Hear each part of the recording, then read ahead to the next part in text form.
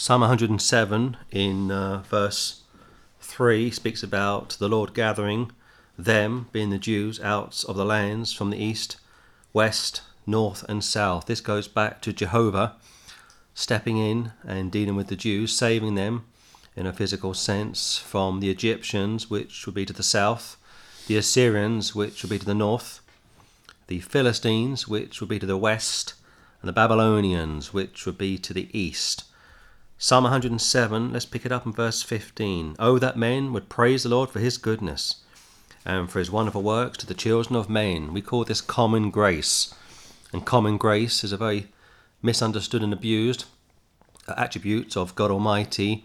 And people will say, I went to hell and back, and I survived this or I survived that. It could be cancer, it could be a serious illness, it could be a financial ruin like bankruptcy or desertion, whatever it may be. And in their minds they think that they're good with God. Of course they are not. This is a huge problem, and after 20 plus years of doing street work, we've spoken to a lot of people over the years, as you might imagine, and so many of these people, maybe when I first started doing this about 20 plus years ago, were still from World War II. Most have died now, and they would say to me and Patrick, I've been through the war, survived this or that, blah blah blah, I'll take my chances, sort of a thing. And of course they completely misunderstand common grace. That's not saving grace. That's not everlasting salvation. It's God's goodness. Saved or the unsaved, Jew or Gentile, it makes no difference. God is basically good, number one. Love, number two. Merciful, number three. But don't think that just because he is one of those three, all three of those attributes, that somehow you are good to go. You are not. You are a wicked person. You need to be born again. Oh, that men would praise the Lord for his goodness. This was first found in verse 8, found here in verse 15, second time, 21, third time, and 31 for the fourth time. When the scripture repeats itself, there's a reason for that. You need to listen up.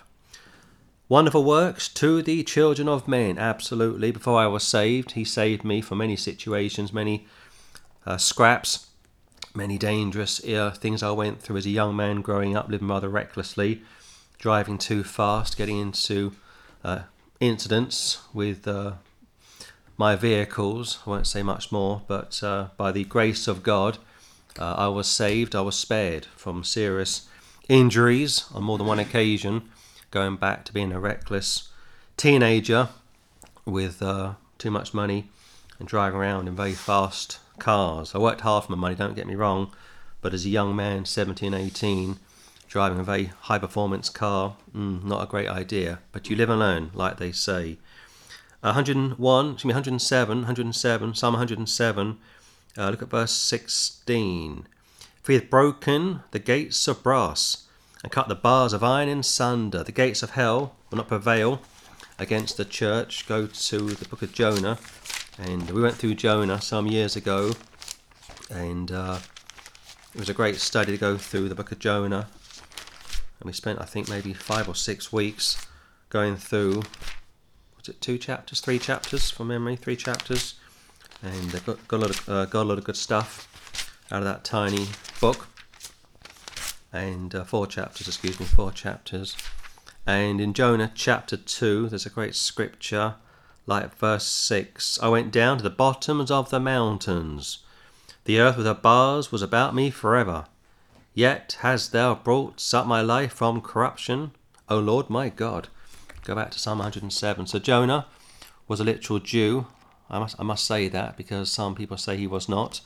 Like Daniel, they like to muddy the waters, but Jonah was a literal Jew, and he was sent to Nineveh, modern day Iraq, the era and the area of Nebuchadnezzar, a wicked heathen, and he was forced to preach grace to them, which of course he would do at the pains of death, and to his shock and sadness they repented, and as a result they were spared for a generation or two.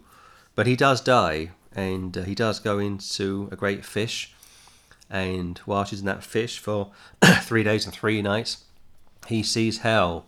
This goes back to the difference between the first and the second death. This is why Luke 16, verses 19 to 31 must be taken literally, not spiritually. A lot of people like to spiritualize that passage to get out of the awful, harrowing truth that hell is for all of eternity. Weeping and wailing and gnashing of teeth. There's a guy online, there's a preacher called Cliff somebody. He's a US preacher. He goes to all the campuses around the US, done it for 30 plus years. Forget his surname, Cliff somebody. And it's called Give Me an Answer, Give Me an Answer. It's apologetical work, mostly good stuff. But unfortunately, he, like Frank, I think it's Frank Tariff, another American evangelist. These are evangelicals, not KJV guys, unfortunately. But I've noticed with these evangelicals over the years, this is one of the reasons why I'm not an evangelical, is because they won't speak the truth. They sort of tiptoe around the real stuff of Scripture.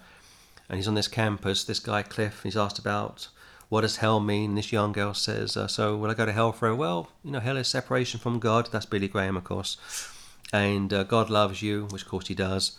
And be separated from him for all of eternity. But of course, if you're an unsaved person, that's what you do want to experience. For you to be with God is hell. And I don't know why these guys do this. I mean, I know why they do it, but I don't know why they don't get more flack from people like myself. And I left a comment saying, Cliff, that's not the truth. Tell the young lady there's weeping, wailing, gnashing of teeth. It's not just separation from God. What does that mean, separation from God? If you've lived your whole life an unsaved man or woman, you are separated from God. Yeah. That's what you want when you die. Yeah. And I left a comment, and same with that Frank, I think it's Frank Tariff or Tariq. I'll get the names next week if you want them. But this is very typical within the evangelical world, and that's why I don't call myself an evangelical. I'm a Bible believer. Broken the gates of brass, 107 verse 16. Cut the bars of iron in sunder. So Jonah dies, like I say. He wasn't resuscitated. That's also held by a lot of Christians. If he was resuscitated, how is that a type of Christ? Was Christ resuscitated? No, he was resurrected. Be careful. When you approach the Scripture, he dies, and after 3 days and 3 nights, the Lord resurrects him, number one, and the fish spews him out. He comes out of the fish, all changed physically, as was Moses, after 40 days and 40 nights with the Lord God. Jesus comes out of the tomb in a glorified form. He's different. Mary doesn't recognize him. She thinks he's the gardener. So don't spiritualize the book of Jonah. But with Jonah, he goes into the sea, number one, and the fish gets him, number two. And he's conscious for 3 days and 3 nights, because of course the first death is what that's all about. You are conscious during the first death, and you can speak, you can see, you can communicate. Luke 16 again, but for the second death that's not possible. For the second death you are dead, number one, as you were during the first death, but you're now mute, you've been immobilized, you've been incapacitated. You are a worm. Found over in Mark chapter 9, Isaiah 66. I went down to the bottoms of the mountains. The earth with her bars was about me forever. The gates of hell will not prevail against the church. Elsewhere it speaks about unclean spirits chained, and chained in a sense of being in a cell. What do cells have? They have bars, don't they? Yet hast thou brought up my life from corruption. Book of Acts speaks about David saw corruption, but the greater David did not. O Lord my God. Go back to Psalm 107. For he hath broken the gates of brass, number one, and cut the bars of iron in sunder, cut them in half, number 2. 17. Fools, because of their transgression and because of their iniquities, are afflicted. We call that self-afflicted. Go to Lamentations, please.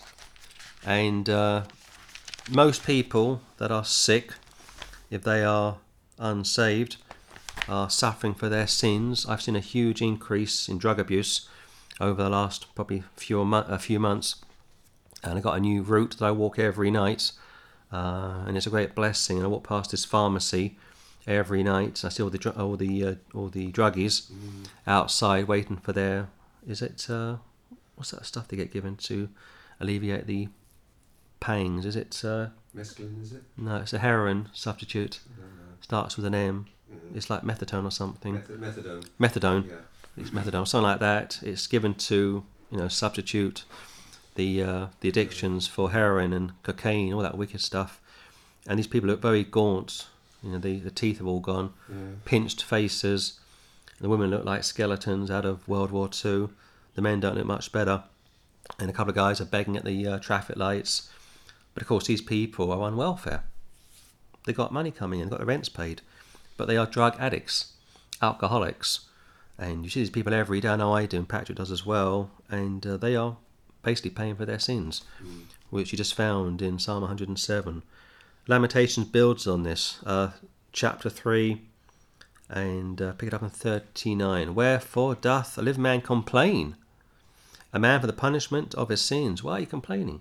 You drink too much, you smoke too much, you do too much drugs, you gamble perhaps, or you're not very generous, you let your family go without, your children go to school with no food, no lunch boxes, and have to beg and borrow, so on and so forth.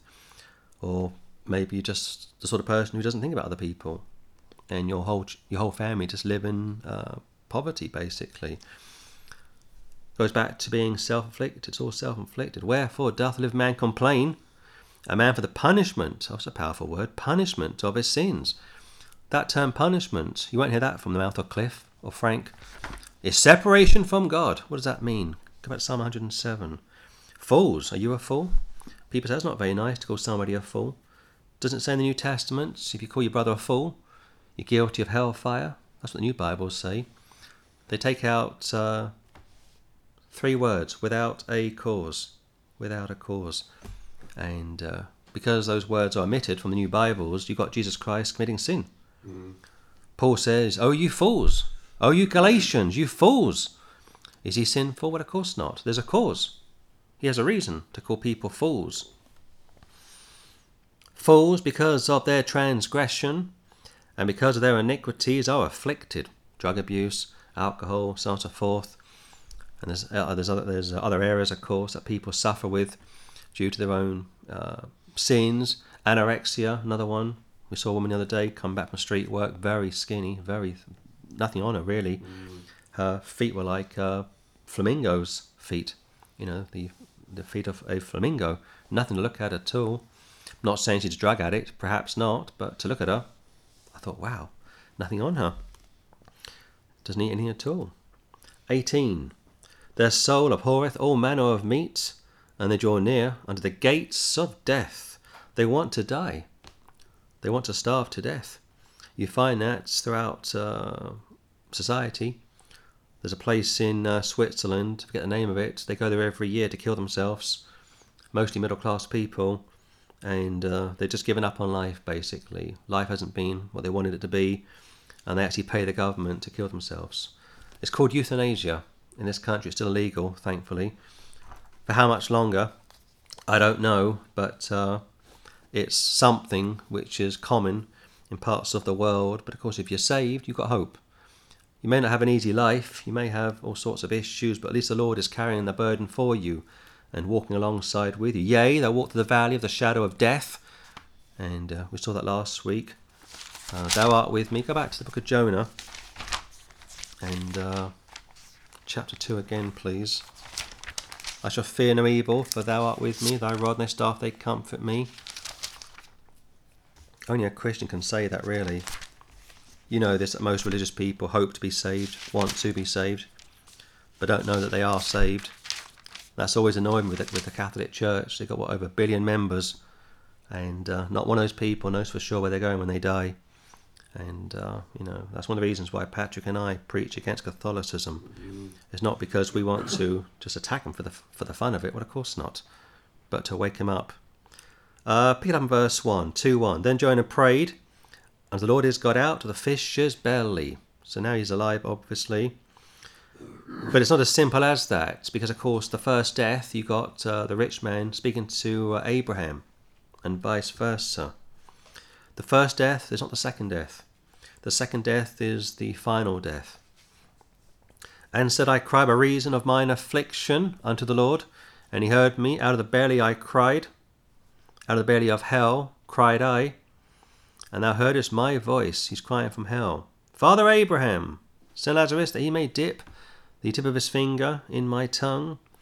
For thou hast cast me into the deep, in the midst of the seas, and the floods compassed me about. All thy billows and thy waves passed over me, literally.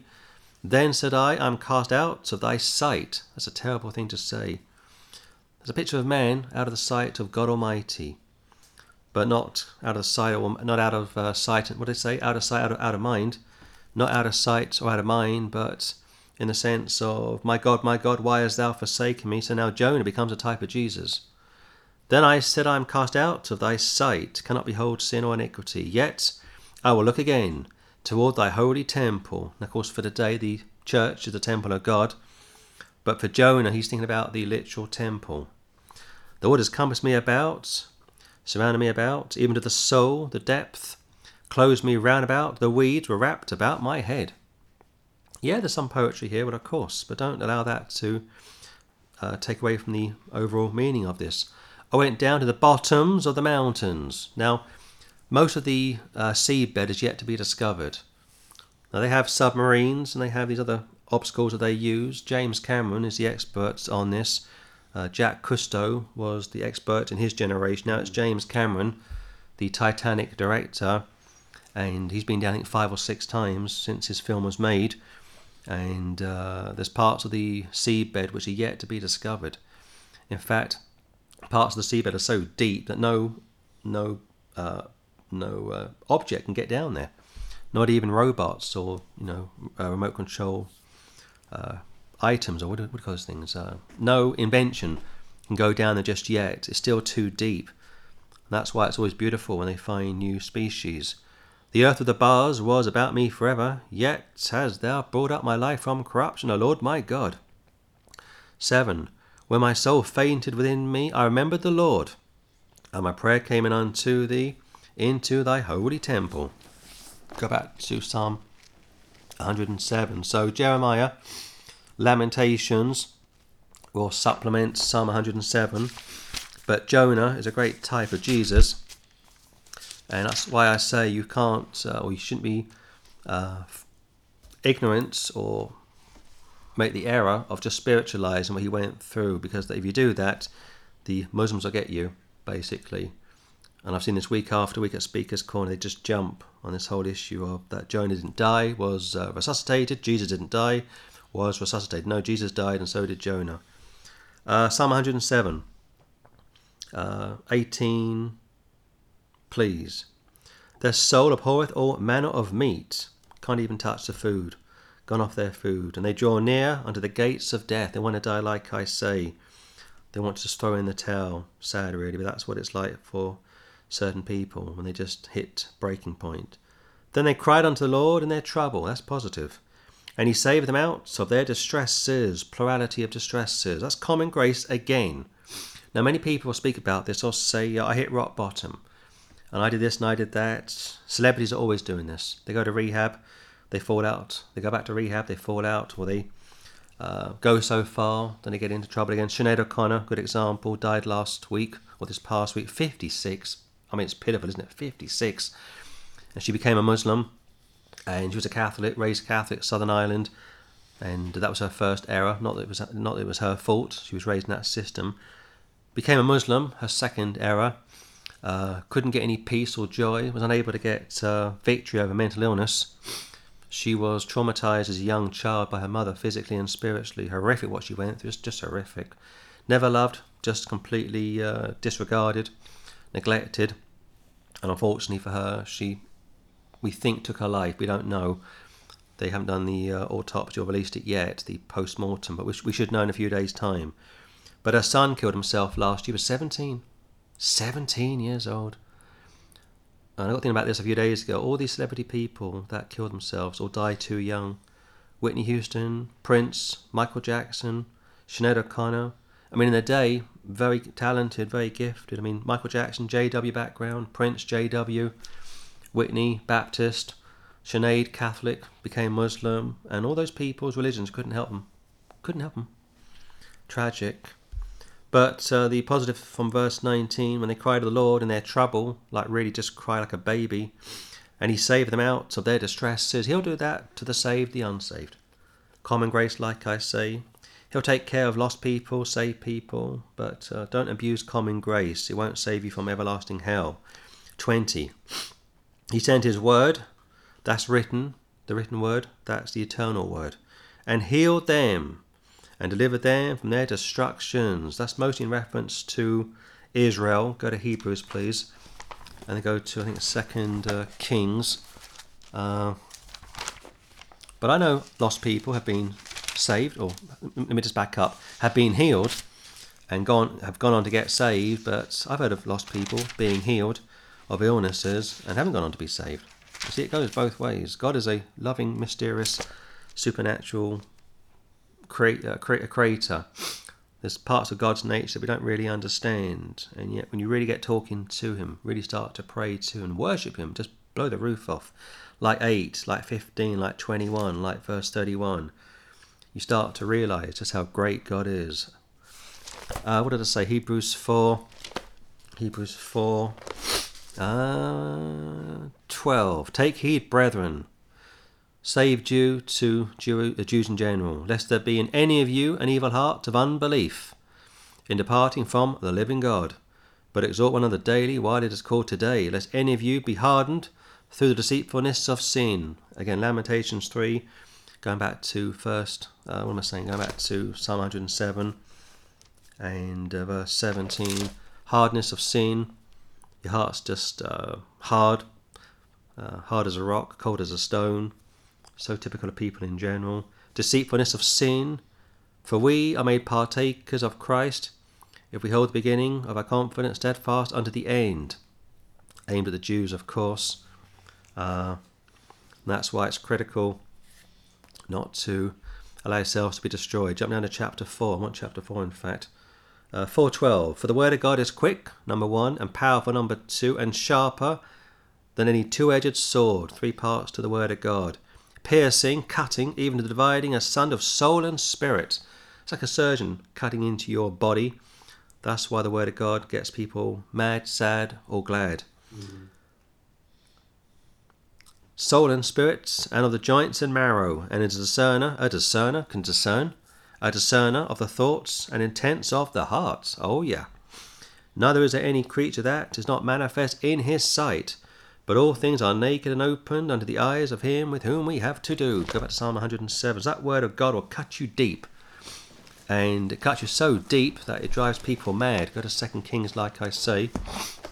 And that's why street preachers get the brunt of it. They get a lot of pushback on the street, mostly from religious people, but sometimes from non-religious people.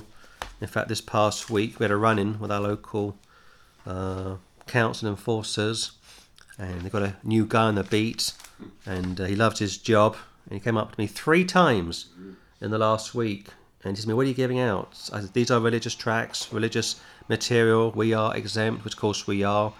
Also, the same would be true concerning political material. And he'd been over to me 3 times in just under a week. And we clashed, him and I, this past Tuesday. And I said to myself, if he comes back on Friday, I'll be ready for him. And we got to town and got this LGBT thing all around the town square. I mean, free, so-called free concert. Of course, we're paying for it through our taxes. Not free. It's free for the kids to go and see it. It's not free for the taxpayers. And the whole square was ringed off where we normally stand, but we stood outside of this ringed off environment. You couldn't pay us to go into it. Just nasty, wicked atmosphere. And he came marching towards me. This guy got a tattoo on the back of his head, this devil tattoo, back of his head. Came marching towards me. I thought, here we go. I was all ready for him. And he sort of walked straight past me. He deliberately sort of buzzed me, as they say. He buzzed me.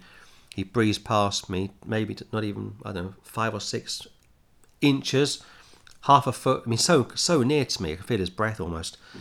But I didn't make any eye contact with him. I was giving out tracts, speaking to Patrick, but I knew he was there. I saw him walking towards me with his female sidekick, and he sort of brushed me, like I say. Then he came back towards me and sort of made some silly remark, which I didn't even acknowledge. Patrick did, but I didn't. And about 5 minutes later, he walked over to me to try and break the ice. I thought, I now accept it. That's his way of an apology, you see. And he made some comment about the gate, not the gate, the ring. What do they call that thing? Railings. The railings. around this music event. I said, it's no big deal. We will come back next week, and it'll be gone at that stage. And with that, the ice was broken. But that's a picture of, I won't say persecution, but it's a picture of this guy feeling uneasy. We are Christians, religious people, giving out religious material, and it got under his skin. But the law allows us to do so we push on anyway. 2 Kings 4. No, what am I saying? 2 Kings 20. 2 Kings 20. Let's see now. Pick it up in... I got verse 4 here. 2 Kings 20, verse 4. And it came to pass before Isaiah was gone out into the middle court, that the word of the Lord, there we are, came to him, saying, Turn again and tell Hezekiah, the captain of my people, Thus saith the Lord, the God of David thy father, I have heard thy prayer, number 1. I have seen thy tears, number 2. Behold, I will heal thee, number 3. On the 3rd day thou shalt go up unto the house of the Lord, and after 3 days he comes up out of the tomb. And I will add unto thy days 15 years, and I will deliver thee and this city out of the hand of the king of Assyria, going back to 107 verse 3. And I will defend this city for mine own sake, and for my servant David's sake. Go back to Psalm 107. So that's the word of the Lord. And when it's unleashed, when it's used in a humble way, because of course you are dealing with a living entity here. The word of God is real. It's got kick. It's got power in it. And that's why a lot of Christians get uneasy when you start to quote scripture at them if they are not living like they should do. But the unsaved hate it even more, of course. Psalm 107, 20 again. Sent his word, written word, like I say, the eternal word ultimately. Healed them in the context for the Jews, but not unconditionally or not universally. I mean, Paul was sick all of his life. Delivered them from their destructions. It could be self-infliction, verse 17, but ultimately in reference to being surrounded by the pagan heathen nations. 21 again. Oh, that men would praise the Lord for his goodness, found in verse 8, verse 15, and here again in 21. And for his wonderful works to the children of men. It's always good to remind yourselves how God is good and how wonderful he is. And just to think about that for a few moments every day. Think back to when he took care of you. It may have been when your child or your grandchild was sick, or your wife was sick, or your husband was sick, or a neighbour wasn't very well. It could be 101 things. And you prayed for that person and they recovered. I remember years ago working at a particular place. A guy came in one day, he was the cleaner, and said to us, my mother's very sick at the moment. She's in hospital, had a stroke. And I started praying, to myself, privately, of course. And I saw him about a week later. Hey Joe, I said, how's your mother? Oh, she's fine. He said, great recovery. She's back home. And I thought, praise the Lord. I didn't tell him I prayed for her. Wasn't the right time or place. But, that's, for me, a picture of the Lord stepping in and taking care of a lost woman who was dying. Now, maybe she went on to get saved. Possibly not. I don't know. But it's good to count your blessings. That was one that came to my mind. Not for me, but for somebody else. 22. Let them sacrifice the sacrifices of thanksgiving and declare his works with rejoicing. Jonah, one more time.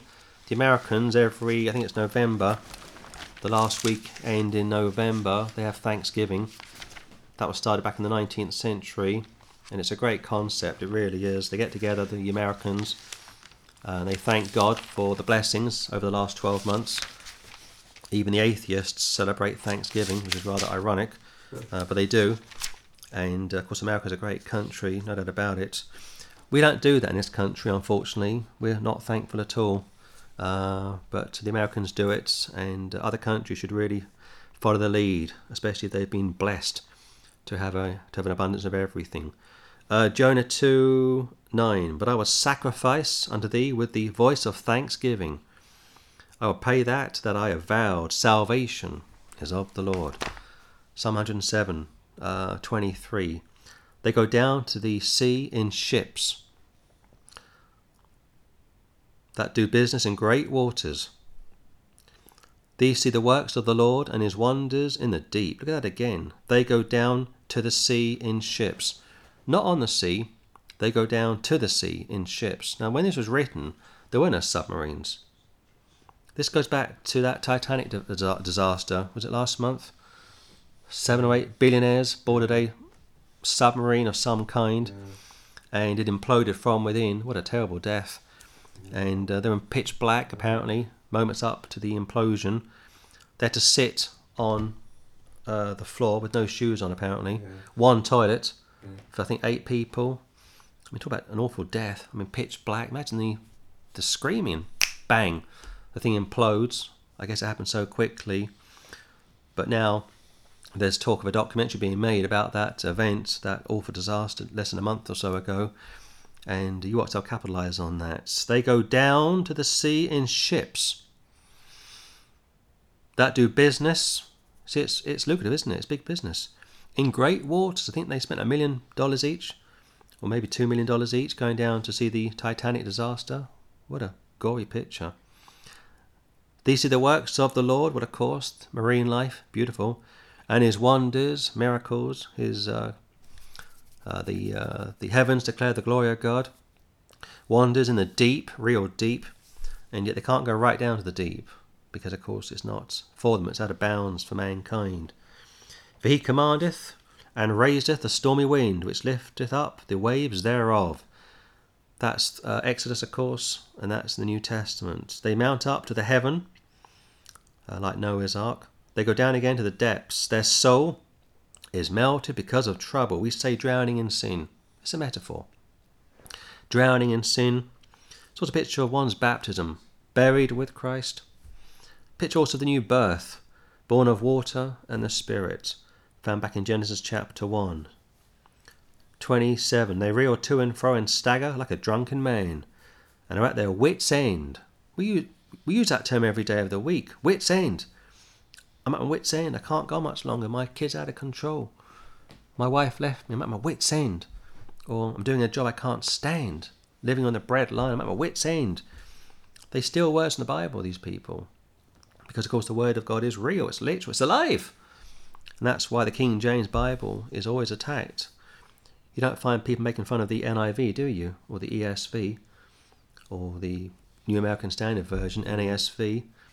They don't say, you're an NIV only nut. Well, of course not. Or you're an ESV only nut. Or you are this or that nut.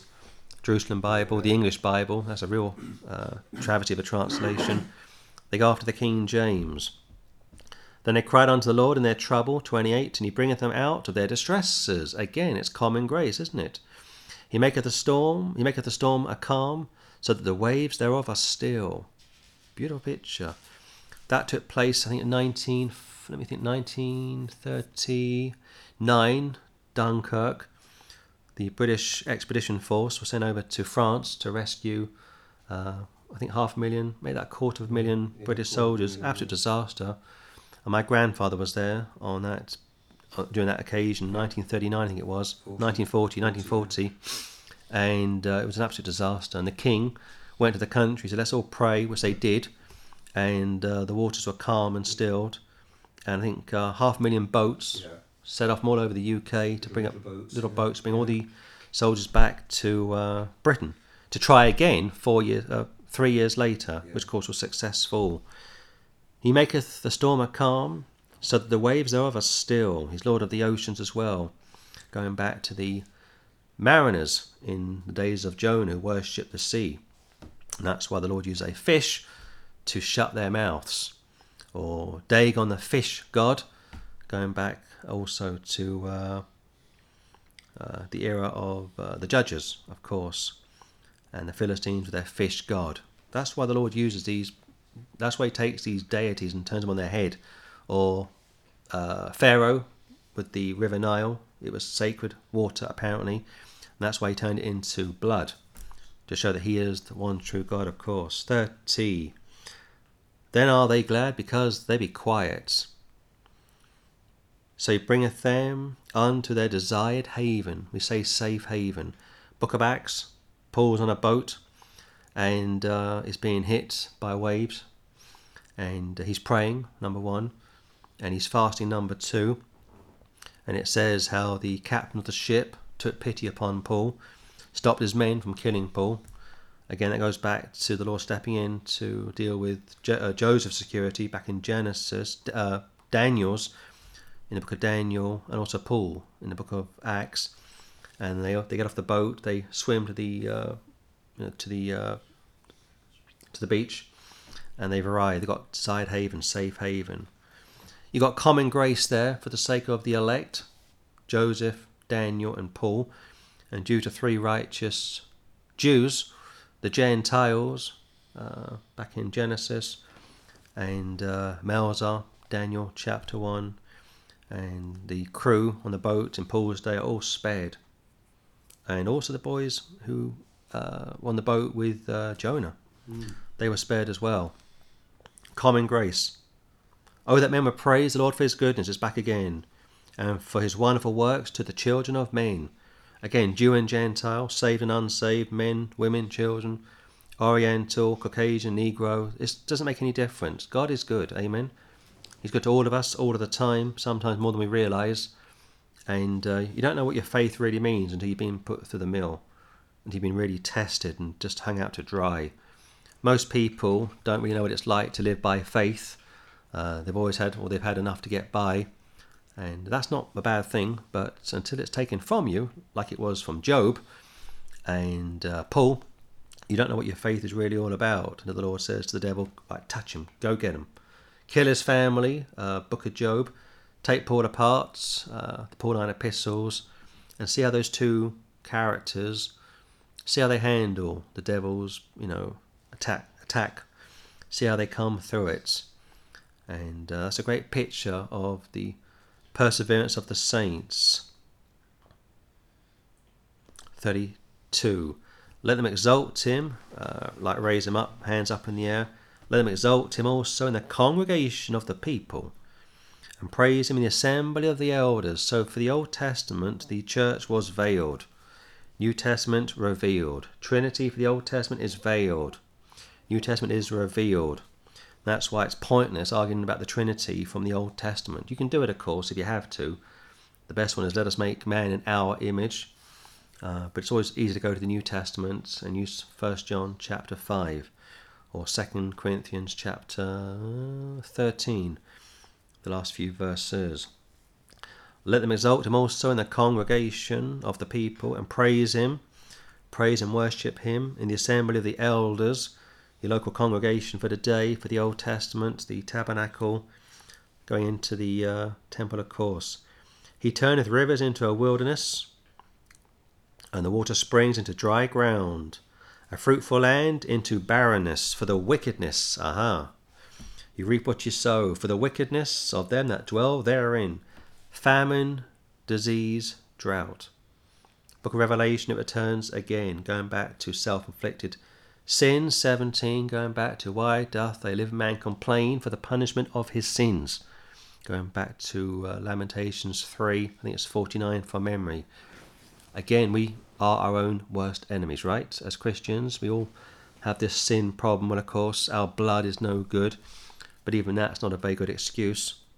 When we willfully sin, and we do, let's not say we don't, we do, be honest with yourselves. But for the lost, it's pitiful because, of course, they have no hope. They are completely just going through the motions, hooked on, whatever it is they are hooked on, and they put themselves into an early grave. The same can be true of a Christian as well. 1 Corinthians 11 speaks about some of you are weak and sick, and some of you are weak and sick, and some of you are sick and weak, and some of you sleep. Sleep, metaphor for death. You've died prematurely. That's a picture in the Old Testament found of King Saul and Samson, and of course Solomon, 3 saints who all died prematurely. Why? Because they wouldn't say no to the flesh. You are your own worst enemy. That's the truth of the matter. 35. He turneth the wilderness into a standing water, and dry ground into water springs. He reverses the curse. He takes part of Israel, when they go into Israel, known as the land of Canaan, and they kick out the wicked people. They start to integrate, they start to cultivate the land. They start to claim parts of Canaan for themselves. But of course, Judges makes it clear that due to sin in the camp, like the tribe of Judah, and due to the lack of faith elsewhere in the book of Judah, they can't claim all of the land. Look at Israel today. They're still boxed in, aren't they? Yeah. Now, I gave you those references from verse 3, how the Lord saved the Jews from the Egyptians, the Assyrians, the Philistines, the Babylonians. You've got 4 Gentile nations, 4 Gentile groups of people, and for today, they're still surrounded, aren't they, by Gentile nations. They haven't learnt, you see. They're still reaping what they sow. 36. And there he maketh the hungry to dwell, that they may prepare a city for habitation. We looked at several verses last week, which of course the city of the Lord is New Jerusalem, but also the New Jerusalem, or the New Jerusalem on the earth, and New Jerusalem which comes down from heaven, the new earth of course, and New Jerusalem. Sow the fields, 37, plant vineyards, which may yield fruits of increase. There's more than enough to go around. That's what was promised to the Jews back in Deuteronomy. But due to sin in the camp, due to rebellion, due to compromise, Ezra and Nehemiah got involved with this, due to marrying people from different cultures, not colours, but cultures, different religions. Because of that, it just turned the Jews' heritage on its head. The seed royal was corrupted. And that's why it's critical to be careful who you pick as a soul mate. But as far as God is concerned, there's more than enough food to go around. Old Testament, New Testament, even for today. You go to the supermarkets at 7:45 in the evening, kicking out time. Most of the food has been reduced. Out the back of the supermarkets, they have these big rubbish bins, or trash bins as the Americans call it.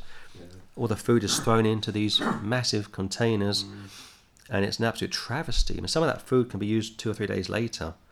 In fact, just last month, the government have now ordered the supermarkets to take off sell-by dates, because food can be eaten days after it expires. But because the supermarkets want to make a lot of money, they pull the stuff off the shelf and put fresh stuff on next day. And that's why I think it's a travesty that so many people are going to bed hungry at night. It's not necessary at all. 38. He blessed them also, so that they are multiplied greatly, and suffereth not their cattle to disease, to decrease, to fade away. It goes back to the Exodus. You have an account back in Exodus where the Lord tells the Jews to get your cattle out of the field and keep it safe, and of course they do, and the Egyptians don't.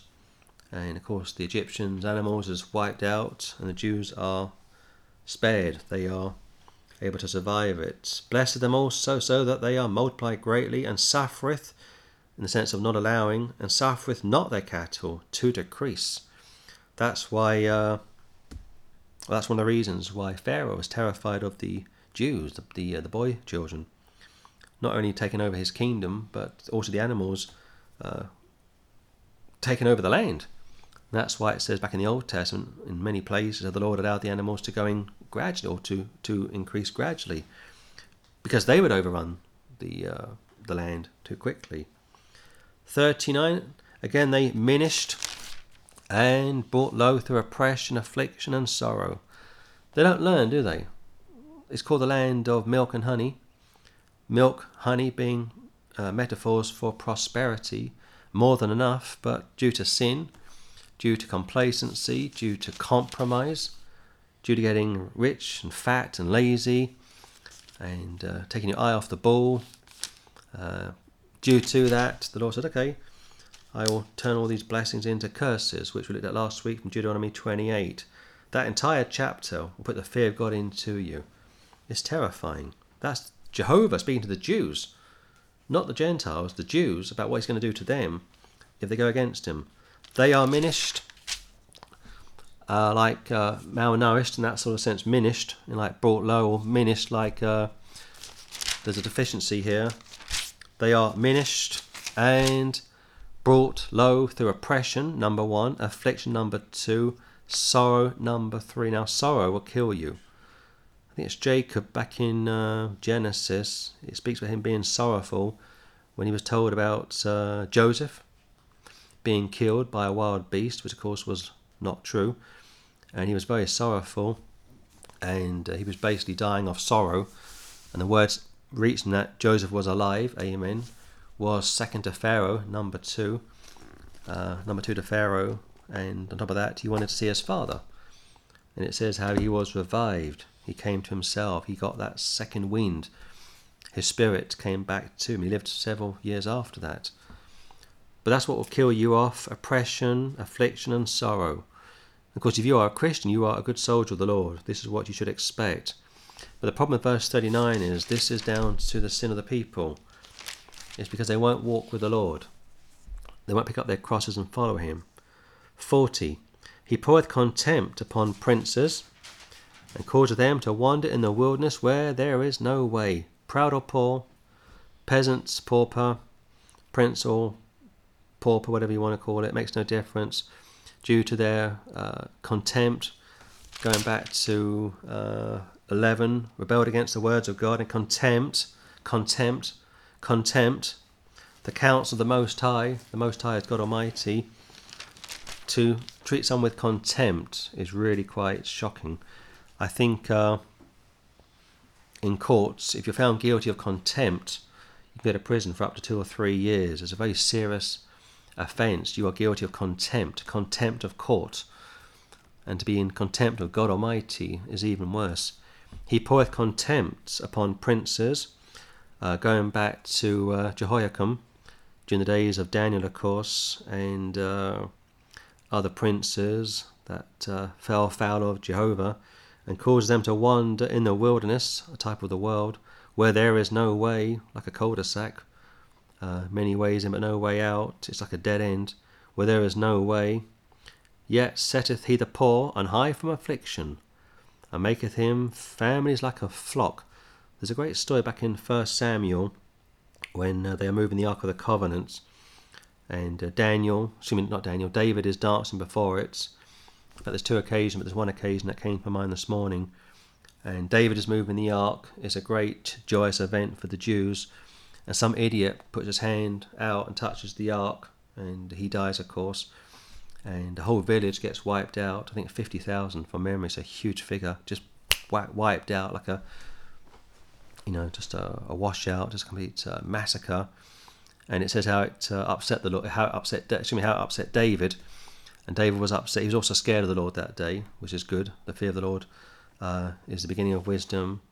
And because David was angry that this has happened and scared that the Lord had responded, they part the Ark of the Covenant into somebody's area. I forget who it was. And it says later on how the Lord blessed that family. And it pleased David, and then he realised he could now move the Ark of the Covenant out to that man's property. But that's a great picture. Sets the poor on high from affliction, like that chap back in 1 Samuel, and maketh him families like a flock, just, quadrupling in number. You find it also back in Genesis when Sarah lies along with Abraham, and it says how the wombs are all closed up whilst they were in a king's kingdom. And the Lord comes to him at night, said, "You are a dead man." She's a man's wife. If you touch her, I'll kill you, a dead man. And he starts to panic, and he says, "What have I done wrong?" Out of the innocency of my heart, slightly paraphrasing. And the Lord said, "Yeah, but I held you back too. I restrained you from taking her to be your own wife." And after the king had released her, because she was basically under house arrest, the Lord blessed them, and they started to conceive. 42, the righteous shall see it and rejoice, and all iniquity shall stop her mouth. That's also found in Daniel, the last chapter, how the righteous shall be aware of what's going on, but the unrighteous will have no idea what is going on. It's like today, isn't it? Righteous shall see it, going back to the goodness from the previous verse, and rejoice. All iniquity shall stop her mouth, in the feminine, in the sense of Israel as a nation is in the feminine. Ships are in the feminine. You find this also in the book of Proverbs, that sin is spoken of as being in the feminine. Wisdom is also found in the feminine, and I'll explain that more in a few weeks' time. 43. Whoso is wise and will observe these things, even they shall understand the loving kindness of the Lord. So 43 verses, looking at the 107th Psalm, but just very briefly to sum up this Psalm, 8, 15, 21, 31. Oh, that men would praise the Lord for his goodness. Amen, amen, amen. And for his wonderful works to the children of men. You see it all the time, don't you, all over the world. You read about stories online, or you see stories online, you read about them on, in the papers, people being spared this and that, and people achieving great things, good things, commendable things. That's common grace. But unfortunately, most people don't thank God for that. They say, I did it myself. I worked 15 hours a day, 7 days a week. I made my own money. You'll find that more the millionaire, billionaire people that have made an absolute packet over their lifetimes, and they almost never give God the glory for it. Almost never. And yet he gave them life. He gave them families. He gave them a brain. He gave them intellects. They were good with money. They were good with this. They were good with that. They weren't illiterate. They were very bright and brilliant, educated, went to good schools, many of them, and had parents who loved them and supported them. That's the gift of God Almighty. And yet they say, no, did it myself. I'm my own man. I made it myself. That's what they say. Nobody gave me a helping hand, which isn't true. I guarantee it, somebody somewhere gave you a helping hand up. Somebody somewhere took the time to help you out. They mentored you, or they lent you money, or they supported you, or they introduced you to somebody who then gave you that break. You didn't make it on your own. It doesn't work that way. You may put the hours in, I'll give you that. But somebody came alongside you and helped you out. Whoso is wise? Daniel was very wise. And in Ezekiel 28, it says that the devil was wiser than Daniel. Daniel's a very wise guy, and we'll look at him more carefully this week when we get to Daniel chapter 2. But whoso is wise and will observe these things, even they shall understand the loving kindness of the Lord. We know when God is good. He's good to us all the time, more than we deserve. If it wasn't for the grace of God, we'd all be 6 feet under. Do you ever think about these things? If God stepped into time every time we sinned against him, who would be left? Nobody. Or who would be in heaven? Very, very few, if any at all. And God is very good. He's very patient. He's very loving. He's very merciful. And that's why it's always great to really just brag about him. Just, talk about him and speak about him on the streets. Just standing on the streets giving out tracts sometimes is all you need to do, just to honour him, to glorify him. You may stand around like we do for 10, 15, 20 minutes. Nobody stops to talk, but it doesn't matter. We're there, we're present, as are you, when you do likewise, I'm sure, in your own countries. And that glorifies the Lord, and it's also great for those of us to feel we're doing something for him. So we'll close it there and ask God Almighty to bless this recording in Jesus' name. Amen and amen.